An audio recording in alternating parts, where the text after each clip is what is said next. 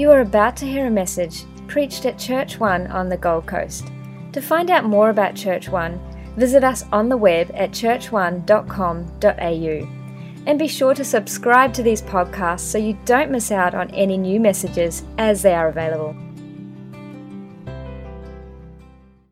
You know, my heart just feels moved at the moment with the current scenario that the church is experiencing. In so many ways, it reminds me a lot of the book of Acts church, where people were dispersed into small groups, into their homes because of the persecution that hit the church. They were meeting in big gatherings, and all of a sudden, because of the pressure of the government, although I'm not saying we're experiencing a pressure from the government, certainly we're experiencing pressure by the fact that we can no longer meet the way we used to meet. But in saying that, the church grew even greater. And I'm reminded of the churches in China who are persecuted by the communist government are the biggest churches in the world. They're fruitful out of persecution. It's almost as if that the smaller we get, the more influential we become. It reminds me of what John the Baptist said, less of me and more of him.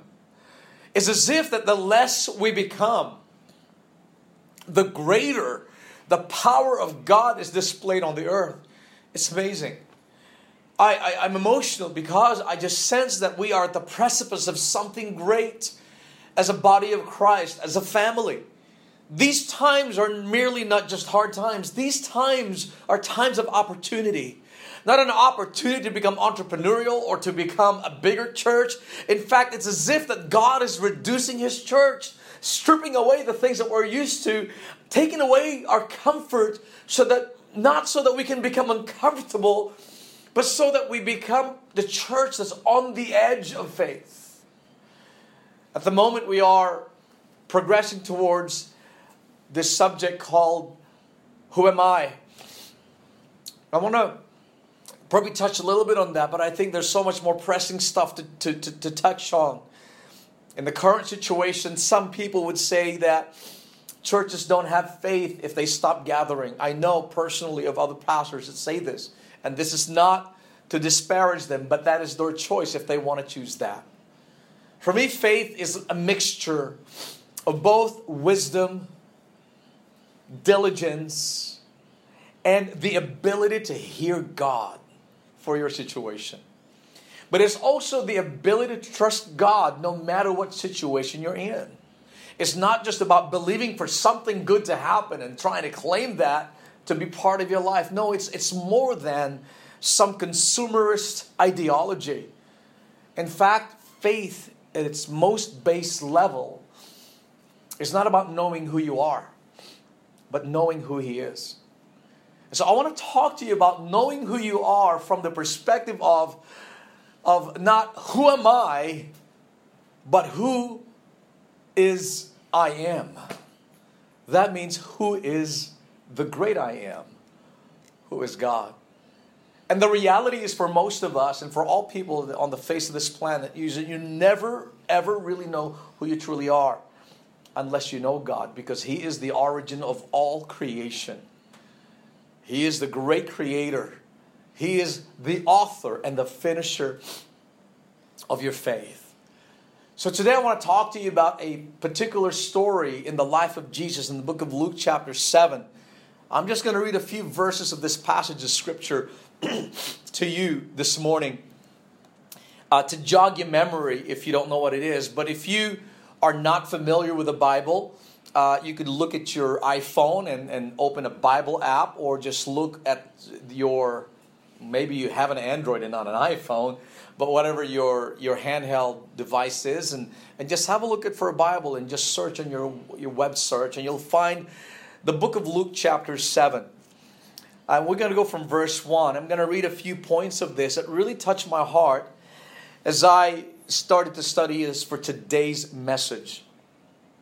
After he had finished all his sayings in the hearing of the people, verse 1, he entered Capernaum. Now Capernaum was Jesus' hometown. Not a lot of stuff happened in Capernaum because there was so much familiarity about Jesus. People kind of thought he was just a carpenter's son. He was just a boy, and they thought that he was just a boy from Nazareth. So he goes to his town. It's really a fairly a non-eventful place. And so in verse 2, it says, a centurion had a servant who was sick and at the point of death, who was highly valued by him. Now let me paint the picture for you. There was a centurion. Now a centurion in the Roman Empire was a general of 100 armies. Maybe not a general, but he was a captain. He was in charge of 100 soldiers. They may have started as a soldier and worked their way up to become a centurion. That means they would have been either elected or nominated by somebody, or they had an influential sponsor that made them into a centurion. But most of the parts, they would have had to have shown incredible diligence, loyalty, and incredible bravery in battle. These men were hardened men who have seen the blood and guts of war. They're not softies.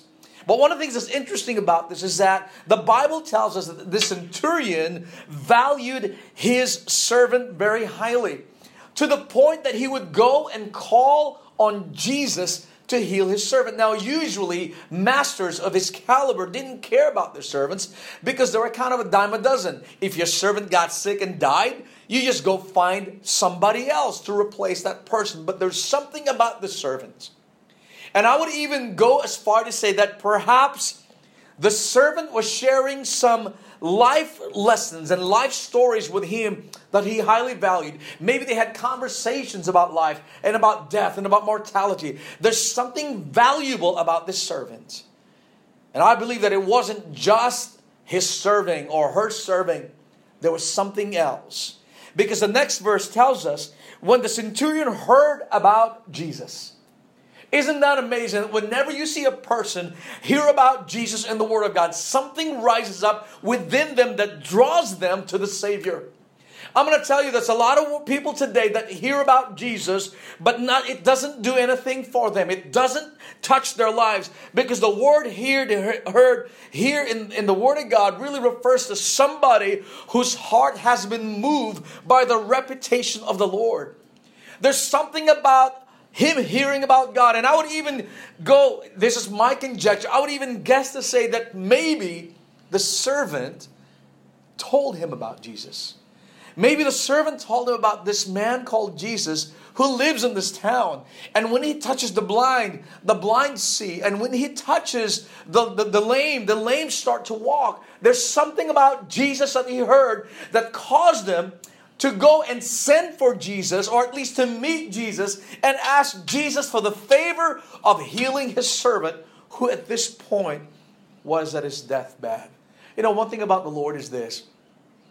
The Lord never regards your request, no matter how big or how small it is, to be of no consequence. Whatever is important to you is important to God. And to this centurion, the most important thing for him was to see his servant come back to life. So he sent him, in verse 3, he sent to him elders of the Jews, asking him to come and heal his servant. And verse 4, and when they came to Jesus, they pleaded with him earnestly, saying, he is worthy. Now I want you to note what the Jewish priests or the elders said to Jesus about the centurion. They said that this guy is worthy. And I don't know how you find yourself worthy, but to their eyes, the religious leaders' eyes, this centurion was worthy. Even though he was not a Jew, he was not part of God's people, but they had an incredible high regard for him. And why is that? And the Bible tells us, because the elders said to Jesus, this man, this centurion built our synagogue. He basically built our church. He paid for it with his own money. And he called him worthy. And when I think about this, a lot of times we regard people to be worthy because of their achievements. We think that people are worthy because of their title. We think people are worthy because of their wealth. Sometimes we give people importance in life because of the benefits that we receive from them. What I love about this is that Jesus listened carefully to what the Jewish leaders said. But later on in the next verse, something interesting happened. It's a bit of a reversal. Jesus went with them at the request, the Bible says in verse 6. But it says, when he was not far from the house, the Bible says, the centurion sent his friends, saying to him, Lord, don't trouble yourself, for I am not worthy. Did you just get that? The Jews, because of what they can get out of this guy, because of the benefit out of this guy, they thought he was a man of importance and says, he is worthy for you to go visit him. But in the eye of the centurion, after he heard about the kind of man Jesus was, he probably compared himself to Jesus and realized he did not measure up to the kind of man Jesus was. Now here's the point that I want you to know. You can know about Jesus, or you can actually know him. You see, when you know about Jesus, you begin to kind of think him just another religious figure, maybe a historical figure, or maybe just another prophet for some people. But when you really know him, and you really hear about who he really is, and begin to understand the nature of Jesus and the fullness of God that is in him, you begin to realize something else. That our lives does not measure up to the level that Jesus wants us to live to. You see, when you really meet with God, when you really see God and know him for all who he is, you realize how small you are. You begin to realize your failures. But that's not there to make you feel guilty or to shame you. That's natural. We have this sense of awkward relationship with the presence of God. Because when God's presence turns up, even though we are so drawn to it like a moth to a flame, we feel like it's a dangerous place. We are unsafe because it strips us away of who we are.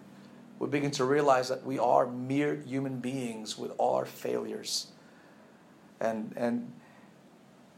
that doesn't mean that God doesn't accept you.